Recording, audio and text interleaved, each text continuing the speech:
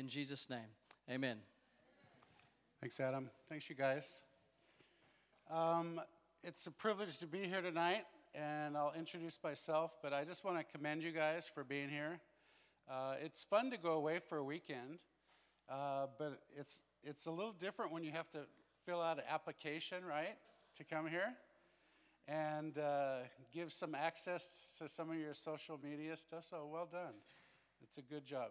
Who wants to love Jesus more today than they did yesterday and love him more tomorrow than they do today? Yeah. And thanks to the small group leaders and the host homes. You guys are great, and it's great to be here. I should probably have gotten my notes ready before I got up here. So one other thing that's kind of been said already is that you're going to get out of this weekend what you put into it. Does that make sense? All right, good. So I encourage you. You don't have to write every single thing down, because then you don't really hear, because you're writing a sentence down and then two other sentences were said. But if God speaks something or something, just that is really important, I don't want to forget that. Just write that a couple little words down in your journals. And would you all turn in your phones to, no, I'm just kidding. Nobody has a phone, right?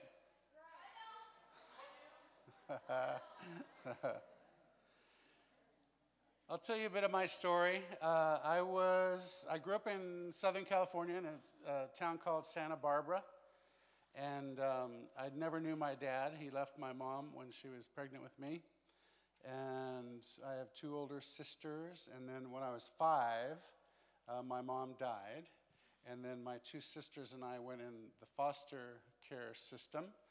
Went around to quite a few homes. Some of them, they were okay, and some of them were not okay, kind of that you hear stories about. But when I was just about 8 years old, moved in with a family, and they were Christians. And my new dad was a pastor of a little church there in Santa Barbara. And they had 5 kids of their own, and they took my two sisters and me in. That made 8 kids in our family, and that's my family to this day.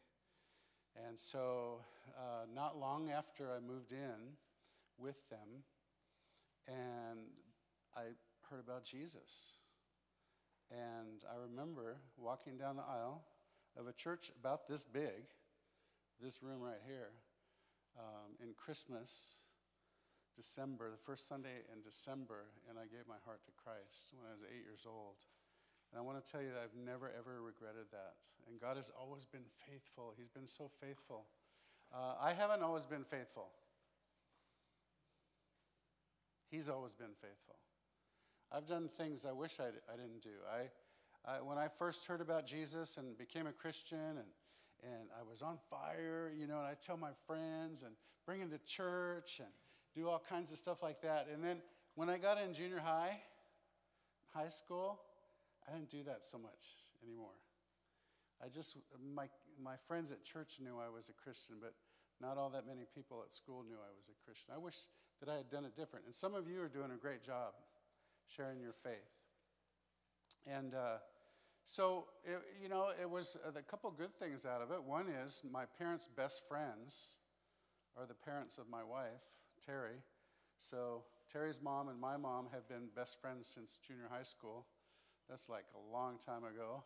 And Terry's mom still comes in church in the walker, and she's like a persnickety great grandma, and she's funny sometimes and tolerable other times. And but that's my mom-in-law.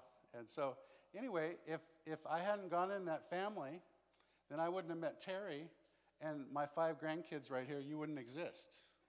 So you better appreciate that, all right? Okay, so, but my life is a story of a lot of second chances.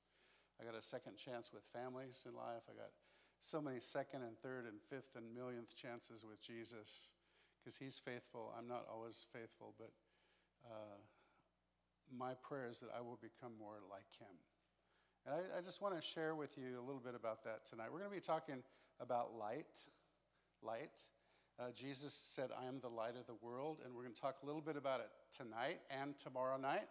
And it's not going to be all that difficult to understand. So where's the junior hires here? Can't hear you. Where's the junior hires? All right. Are most of you right here? Some of you are back there? I have a word for you. During worship, God gave me a word for the junior hires, and this is it. It's out of Scripture. Paul said this to Timothy. Don't let anybody look down on you because you're young. Don't let them. In other words, if they're looking down on you and you feel bad about it, you let them. Don't let them look down on you because you're young. But you be an example in the way you live, the way you reflect Jesus, the way you live, your faith, your conduct, your purity. All right? Got that? If you're a junior hire, don't let anybody look down on you because you're young. The worship team and those of you that are creative, I want to say this. There are songs among you that haven't been written yet that are going to bring glory to God. So I prophesy over you that you're going to write songs, good worship songs. You want the ingredients for a good worship song?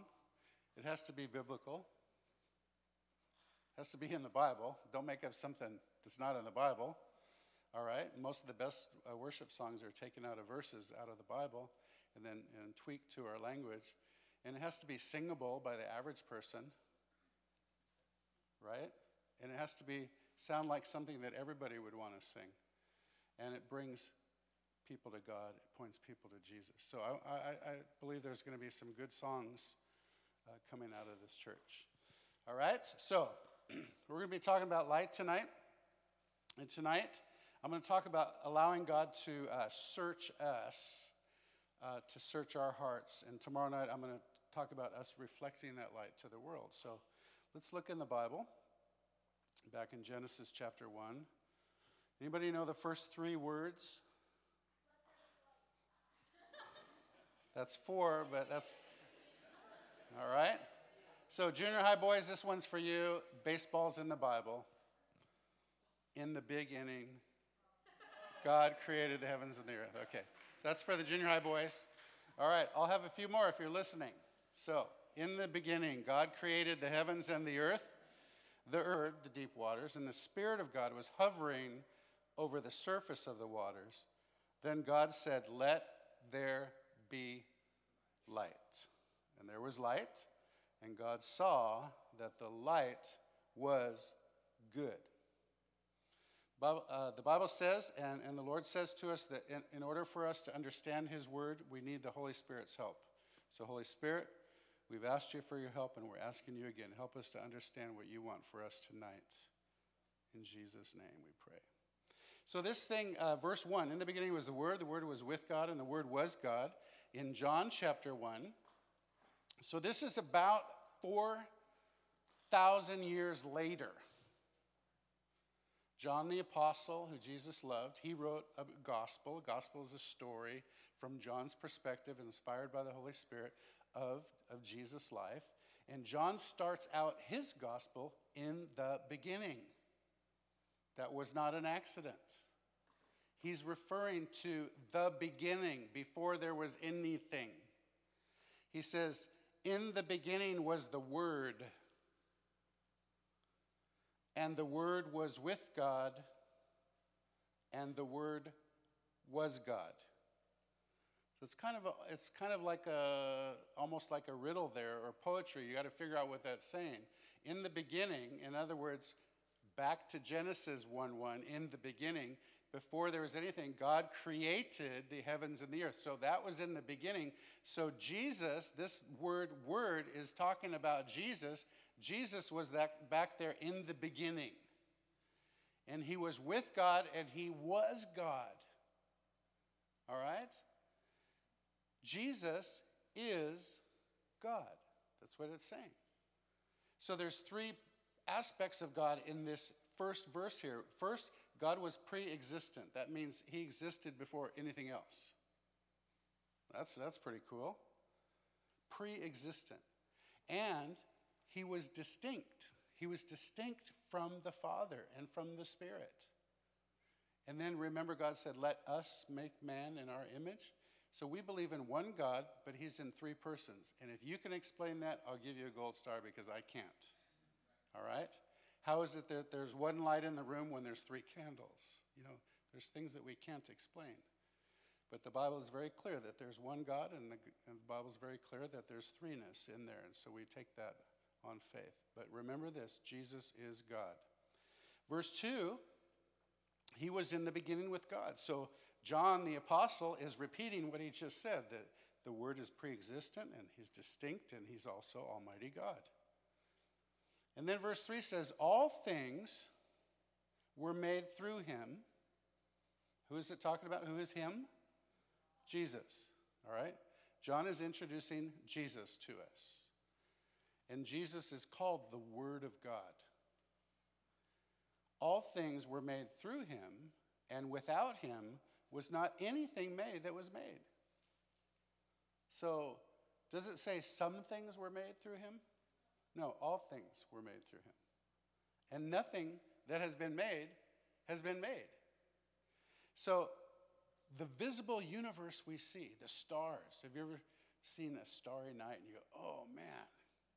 Or maybe a flower, or maybe a work of art, or maybe a baby being born, or, some kind of wonderful things. You go, man, there's got to be a God.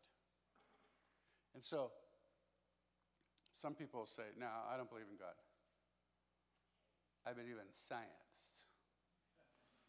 That's Stephen from Nacho Libre, in case you wanted to know. I don't believe in God. I believe in science. I go, God invented science.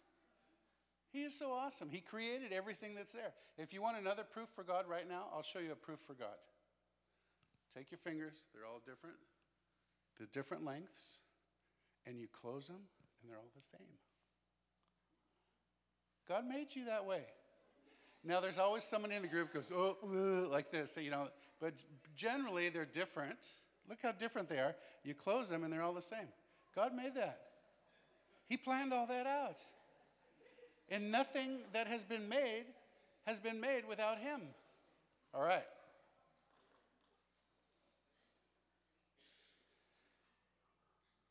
There's a story, it's not true, so please don't quote me, that Satan and God had a contest. Satan goes, I could make man out of dirt. And God goes, okay, let's have a contest. See who can make man out of dirt. So God begins forming dirt to make a man. And Satan starts scooping up the dirt to make, and God goes, you get your own dirt. Everything that we see, everything in the universe, God made, all right? So then, we go to verse 4, John 1:4, the word gave, here's another version of it. There's the first one, it's up here. In him was life, and the life was the light of men. And the New Living Translation says the word gave life to everything that was created, and his life brought light to everyone. So the word life appears, this is just the academic stuff right now. But this word life appears 36 times in John's book here. And this life, Jesus' life, was the light to everyone. So this light that shines brightly. In Jesus, God's purpose and his power is made available to people. The life that we have is the light that Jesus gives us. And then verse 5 says, the light shines in the darkness, and the darkness has not overcome it. This is a symbolic contrast. It used to be that every guy and every cowboy in the movies who wore a white hat was the good guy, and every cowboy who wore a black hat is the bad guy. They've kind of reversed that nowadays. But generally, darkness and light are contrasted. They're opposite of each other and representing good and evil. And so Jesus, speaking to his disciples,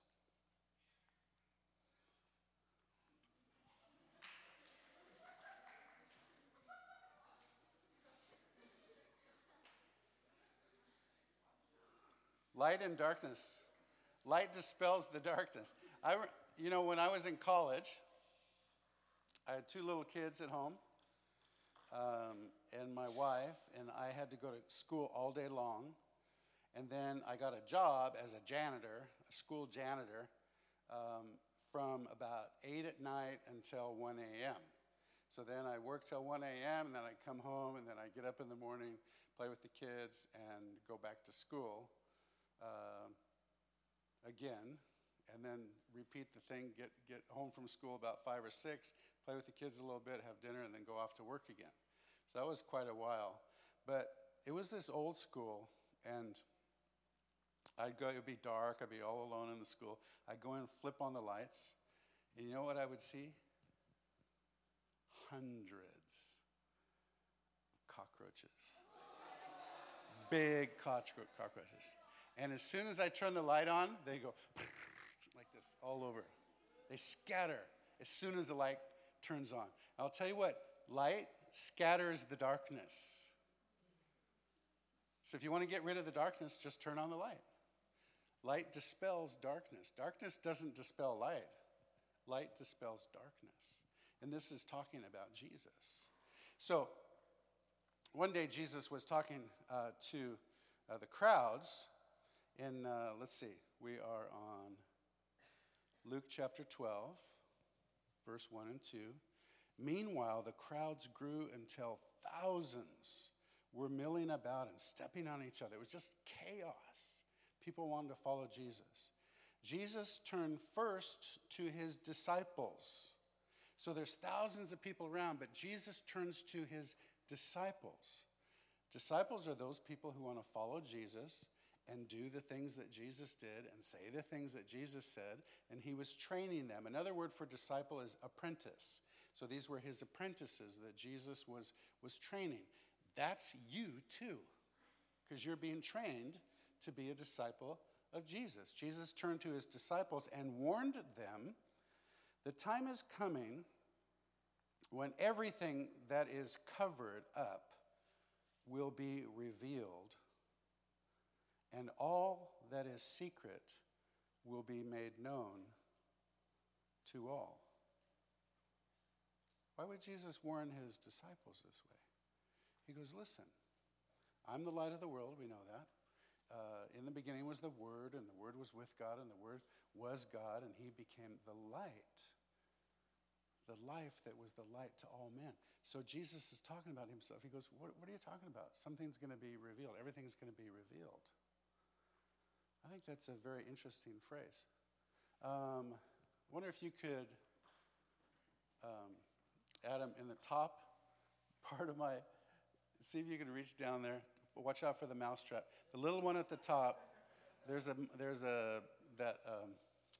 thing that I showed you before. Yes. All right. I don't know about you, but I love flashlights. There's something about flashlights. So in the old days, to get a bright flashlight, you had to have a big old thing with like 8 D cells, and they weren't near as bright as these little ones with three AAAs. So it's pretty. It's pretty. All right, and that's not even, look at it. It can go down to this. See, it's pretty cool. So you can't get out. By the way, when you go to summer camp this summer, ask Bud to play Mission Impossible with you. It's the funnest game in the world. Nobody has ever won it. It's where all the counselors, they stand up on a picnic table, and the kids are all hiding around, and they're in the middle of a grassy field, and all you got to do is touch the picnic table without getting hit with a light. And 2 counselors are back to back like this. You're dead, you're dead, you're dead, you're dead, you're dead. All of you are dead like this. So anyway, it's a fun game. So this is the light that's going to reveal every secret.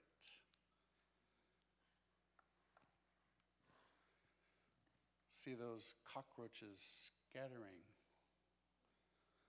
So what secrets exactly are we talking about? We're talking about sin, things like that. I'm kind of sure that nobody here has ever robbed a bank at gunpoint. Not 100%, but mostly, sure. Or have been. I'm pretty sure that none of you are part of a Colombian drug cartel. All right? Those are kind of big things. So what secrets are we talking about?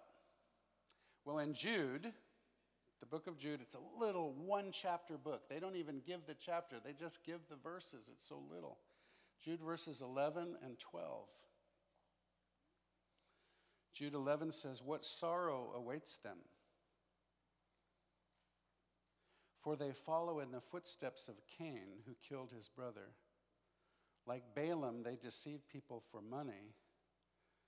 And like Korah, they perish in their rebellion." And in verse 12, we're going to read in a minute, it says, "These people are stains in your fellowship." They're black marks in your fellowship. So who was Cain, going the way of Cain? Anybody ever remember that? Cain was the first kid ever born, Adam and Eve's son, Cain. And then Abel was his brother, and Cain killed his brother. Cain was the first person ever born. Probably that means he was the first person to have a belly button. Because Adam and Eve weren't born. They were made by God, so I don't think they had belly buttons. And he killed his brother. Cain offered an offering. God didn't accept it. Abel offered his offering. God accepted it. And it wasn't because of the offering and things. It was because of Cain's heart. And sometimes we do stuff for God. And anyway, the point was there that God didn't accept Cain's offering. So what did Cain do? He eliminated the competition. Now, I'm sure most of you haven't killed your siblings, even though you think about it quite a bit, right?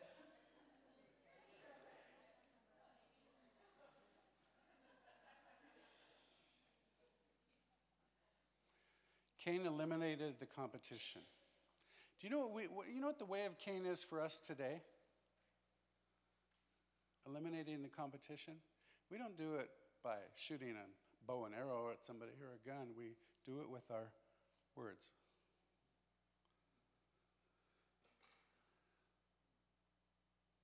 This is a big deal. So the Holy Spirit this weekend is zoning in on us in our hearts. His searchlight is searching through our house. And maybe you've had people come to your house before and you say, "Come on in, here's the living room, sit down and, we'll talk for a while. And hey, Mom, here's my friend," this kind of thing. But maybe sometimes you take them in your room and you're a little embarrassed because your room might not be quite as clean or presentable as the living room. And heaven forbid you don't want them looking in your closet. But when the Bible says that Jesus knocks on our door, he says, "Open the door and I want to come in and dine with you and fellowship with you and you with me." So we open up the door of our heart and we invite Jesus in. "Come on, Jesus, sit down in the living room." And Jesus sits down there for a while and goes, "This is great." And, we've asked Jesus in our heart and we were his child. And then Jesus goes, "Hey, let's go take a tour around your house. How about we start with your bedroom? Let's look around there. Then let's look in your closet, your drawers. Now, why don't you open up your phone and let's look in your phone." This is what the Holy Spirit does when we invite him to.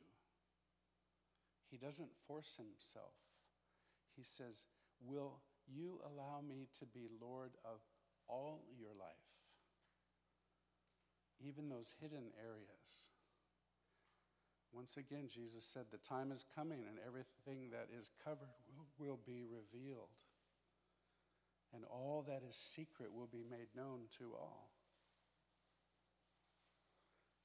It's a tough thing. This is not an easy word, actually. I was thinking about how I was going to share this, because I don't want to bring condemnation on anybody. But I want to tell you that as much as you will allow God to search your heart, He will. As much as you want to yield to Him and turn your life over to Him, God, I'm tired of pretending to be something that I'm not. I'm tired of those things that I hate about myself, but I find myself doing constantly. Paul, the great apostle, said the same thing. He goes, the very thing I want to do, I don't do. And the very thing I decide I'm not going to do, I do. He goes, this is sick. This is wicked. Who will help me? Who will free me from this? And he goes, it hit him. Thank you, God. Thank you, Lord, for your gift of forgiveness and salvation. All this stuff that's in here, you paid the price for my sin, for my thoughts, for my wickedness. So Cain killed his brother. He eliminated the competition, and we do that today with our words. So just a little side thing here. What is the way of Cain today? Well, number one, it could be cynicism. Cynicism is one who believes that other people's conduct is motivated only by their own interest. Like somebody says, I'll wash your car, sir, and you're looking at that person and you go, yeah, right, he just wants something. That's cynical. Like everything that other people do, even somebody who wants to do something for you, in your head you're going, you just want something. Or they're the teacher's pet. That's cynicism. Sometimes people actually want to do nice things, and we judge them, and we're cynical. And if cynicism takes root in your heart, it grows until your whole attitude and personality is cynical all the time. And that's your identity, is you're somebody who's really sarcastic and cynical. Another thing that is the way of Cain with our words is criticism. Now, criticism in this context is finding fault with or disapproval of a person or a thing. Sometimes you look at things critically, like in an art class at college. I put a picture up there, and then everybody's supposed to critique. That's criticism. They're critical, and that's good to help you learn stuff. Or a critic, a movie critic that writes a review. You really like the movie, and they write a review that's terrible. You go, I don't like critics. I don't like people who are critical. Well, that's always finding fault with somebody. And there's a couple of synonyms to critical. One is, I like this one, captious. Well, I don't like it, but I like the way it's, the description. Captious means you're ready constantly to find fault with somebody. Trivial faults. One writer calls it a perverse picking of trivial faults. Like something so tiny about somebody that nobody will ever care, and we're constantly picking. That's captious. And carping is an ill-natured thing of constantly talking with our words on somebody, carping. I don't know if you've ever heard that before, but that's very critical. Another way of Cain is comparison. Not just a general comparison, but with contempt. You compare yourself with somebody else, and you go, yeah, they're okay, but I know they had a better coach than me, or I know that their parents have more money than me, or yeah, if I had their muscles, I could do this, or if I had their athletic or musical ability or artistic ability, I could, I'm constantly comparing. It's a good idea not to compare yourself with other people. Do you know why? Because more than likely, you're not the best person in the world at something. And more than likely, you're not the worst person in the world at something. So you're somewhere in the middle. So that means you'll always find somebody that whatever you love, they're better than you at it. Just get over that. And enjoy the fact that they have a talent that God gave them. And you'll always find somebody that's not as good as you in that area, because God didn't give them the ability. Or maybe they're not there yet. So if we always look at people that are not as good as us, then we get very proud, like I'm better than they are. And if we look at somebody who's better than we're always insecure. So don't be either one of those things. Just enjoy where you are. Does that make sense? In comparison. Comparison might mean a lack or respect of reverence for something.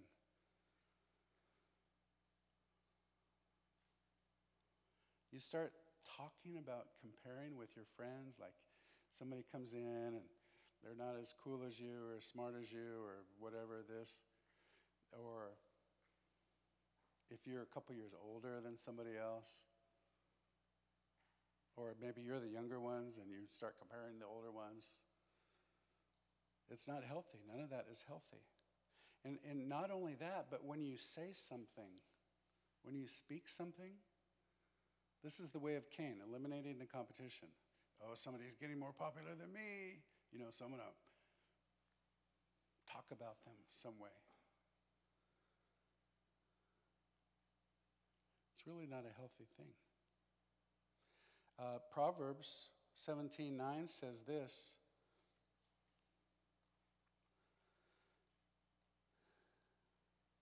He who covers over an offense promotes love, but whoever repeats a matter separates close friends. We don't always have to share everything when we talk about people. Number 4 here, the way of Cain is slander. I don't know if you've ever heard that word before. Here's the thing about slander. Slander is telling the truth about somebody, but you tell it with the intention to harm them. That's slander. You go, it's true, I'm just telling the truth, like this. Yeah, but you just kind of ruin their reputation. Couldn't you just cover that? Love covers a multitude of sins. Why do we have to repeat it? Why can't we have their back like we would want them to have our back when we mess up? So just a little side note. Proverbs 18:21 says, death and life are in the power of the tongue. Death and life are in the power of the tongue. Proverbs 18:21. You should really memorize that one. You have the ability with your mouth to speak words of life or to speak words of death. That's a big, big deal. All of this has to do with going the way of Cain. All of this has to do with Jesus said everything, every little secret that you have is going to be exposed, and this is just one of those areas. But I feel God wanted to key in on it.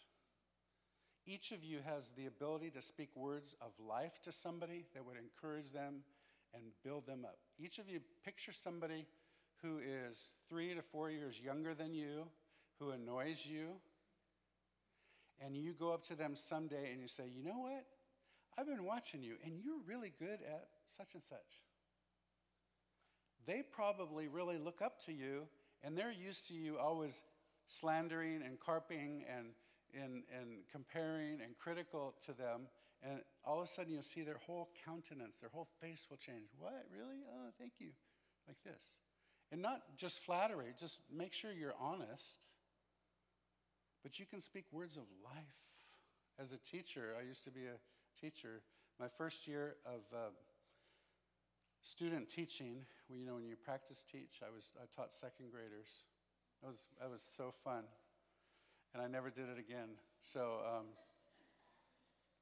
but they just love you and believe everything you say. And if you speak something that, oh, you're such a good artist. They just like this. That's life. Or if you start calling names, maybe a sibling, younger sibling, or somebody who just, you could just see them, their whole body just shrivel up like this. You have the ability to speak words of life, words of death. And I'll prove it to you.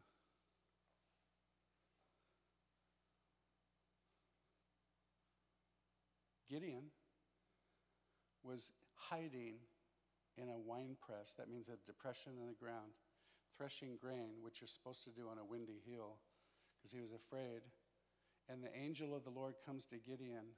You have to read this in Judges and say, "Hail Gideon, you valiant warrior." Gideon goes, "You talking to me? There's nobody else here. You must be talking to me." But you know what? In a few days, Gideon led 300 men against 100,000 enemy and defeated them. That was the original 300. He was a valiant warrior, but he didn't know it yet. And when you speak words of life to somebody, you can speak out which they don't know yet.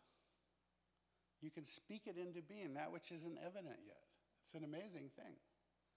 But more often we use more negative words of death than we do words of life. How about these words? God, I don't want to have anything to do with you ever again. Whoa. Those are words of death. How about these words? Jesus, I repent. I know you love me and died for me. Please forgive my sin. Come into my life. Change me. Those are words of life, and they're just words. That's a pretty amazing thing. But when you speak words of death, once they come out, you can never get them back. You ever had something come out your sentence come out of your mouth, and you want to bring it back, and you can't? It's like cutting open a feather pillow on top of your roof and fluffing them out on a windy day. You're never going to get them back.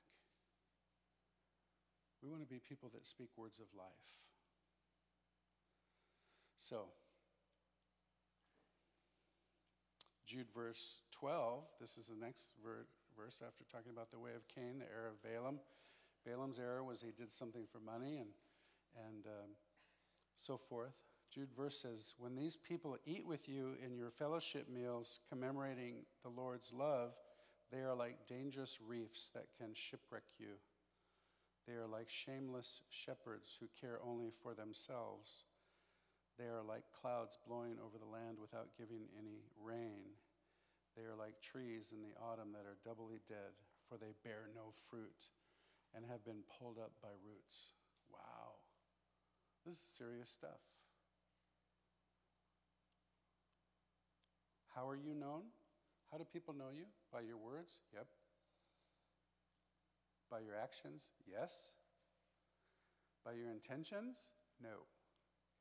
I didn't mean to do that. No. All we see of you and all you see of me are the things I say and the things I do. That's how we know each other. We want to be people that reflect Jesus well. So we're going to have a ministry time right now. And I'm not sure, you'll have to make this work, Adam.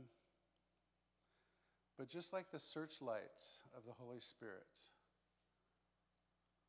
and you might think, well, that illustration with the flashlight, I read the Bible and there's no flashlights in the Bible.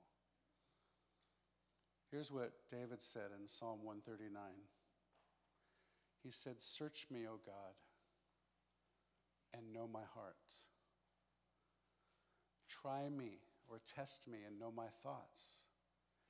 And see if there be any wicked way in me.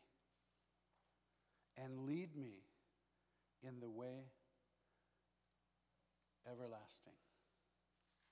So when we say yes to Jesus, he takes residence in our hearts. Like we invite him into our living room. But we want to open the bedroom door. Say, Jesus, this belongs to you too. We want to open our closet. And I'm not talking about literally your closet in your bedroom. I'm talking about every area of your heart and your mind, the things you think about, the stuff that you see, the stuff you talk about when your church friends aren't around you. Are you a different person? Or are you the same all the time? We want to invite Jesus into every area of our heart. Our tablet or computer, our phone. How about letting Jesus into your memories of those times where you hurt somebody with your words? Yes, I did that. Jesus, take it. I confess it, and I'm so sorry. How about the times you've lied?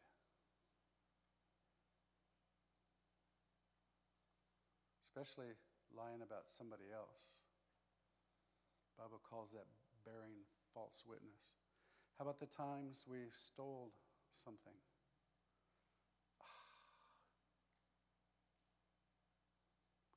How about letting Jesus search all those areas of our mind? How about the times we've looked at or listened to something we know we shouldn't? We know very well we shouldn't.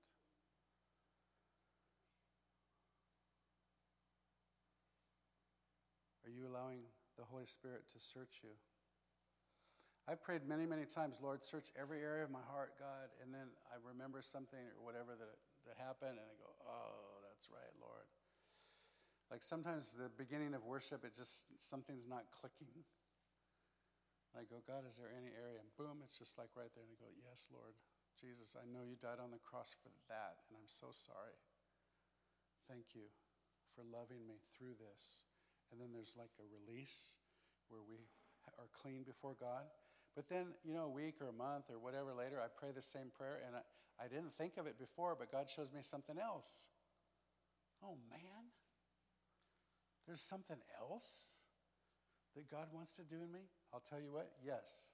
Right now, any of you could say, God's working on this area of my life and this area of my life.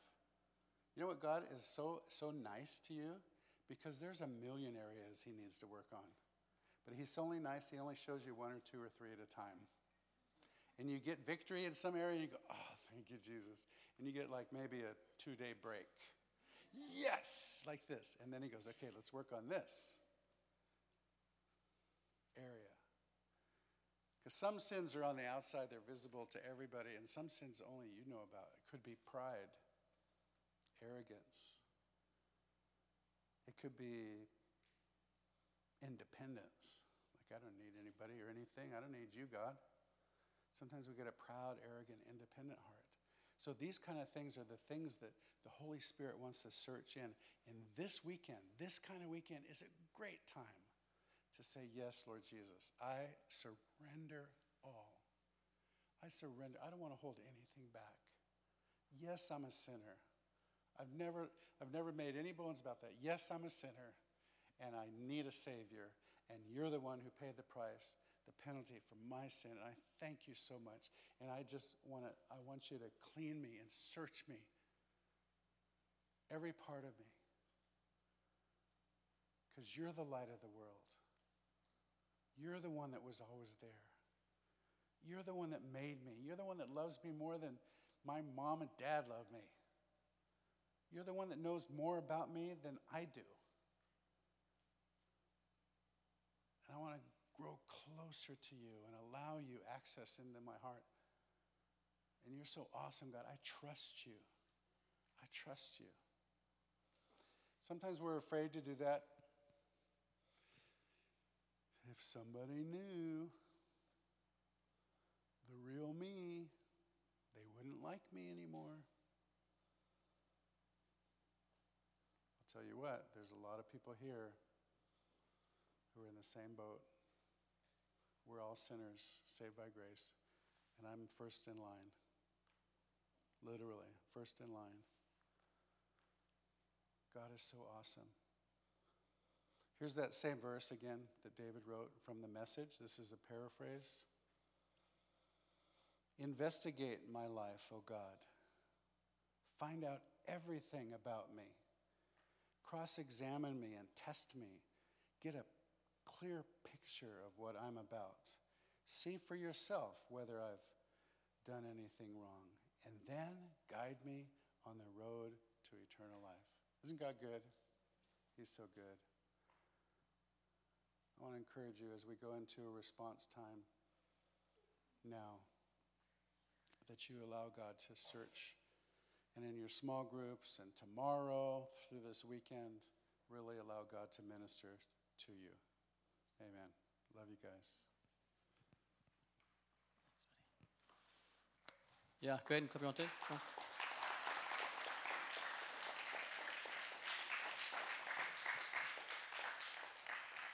A couple things stand out. Just where's that light of Christ? Where's the Holy Spirit shining in you right now? What's he pointing his finger on? Is it that way of Cain? Maybe you've been a bit cynical. Maybe not towards Jesus, but maybe towards cynical, towards other people, certain types of people. Sometimes you just don't like that type of person. Why? What's going on there? What's stirring in your heart that you just peg that person and you have words to say against them? Maybe it's something you're looking at. He's mentioned it a moment ago. But that way of Cain really stood out to me. So I want to ask you guys to stand up for a moment. We're going to come down front if you want. No pressure. We're going to sing, and as we sing, I want you to ask God to let that light shine. Let the Spirit search your heart. Where is the thing he's putting his finger on this weekend? You might need to go and chat to people in this room in this moment, in this time. Say, you know what? I've been saying some stuff. I'm sorry. Hey, you know what? I've held this thing in my heart against you. I'm sorry. You might need to go write some things in your journal. Things you feel God's saying to you. But I want to let this time of worship here at the end prepare us to go into the small groups we're going to now in just a few moments, where we can be open and honest with what God's doing with us. That this is all about Jesus, and he wants to take you deeper. He wants to take you and give you more. We've got to clear some of that stuff out of the way. Father, I pray that as we sing, it's not just a song to sing, but we'll respond to you tonight. Respond to what your Spirit has put his finger on. Maybe we've spoke harsh words. Maybe we haven't spoken any words at all, but we just carry this in our heart towards other people. Maybe even the sin we're carrying tonight is we're just afraid to step in. We're afraid to step out because of past things that have happened. We're letting that fear dictate how we respond to you and respond to others. I pray your Spirit would search us tonight. Search our hearts. Open ourselves up to you. That you reveal everything that we need to deal with this weekend, that we can take another step deeper, that we can fully immerse ourselves in you, in your presence.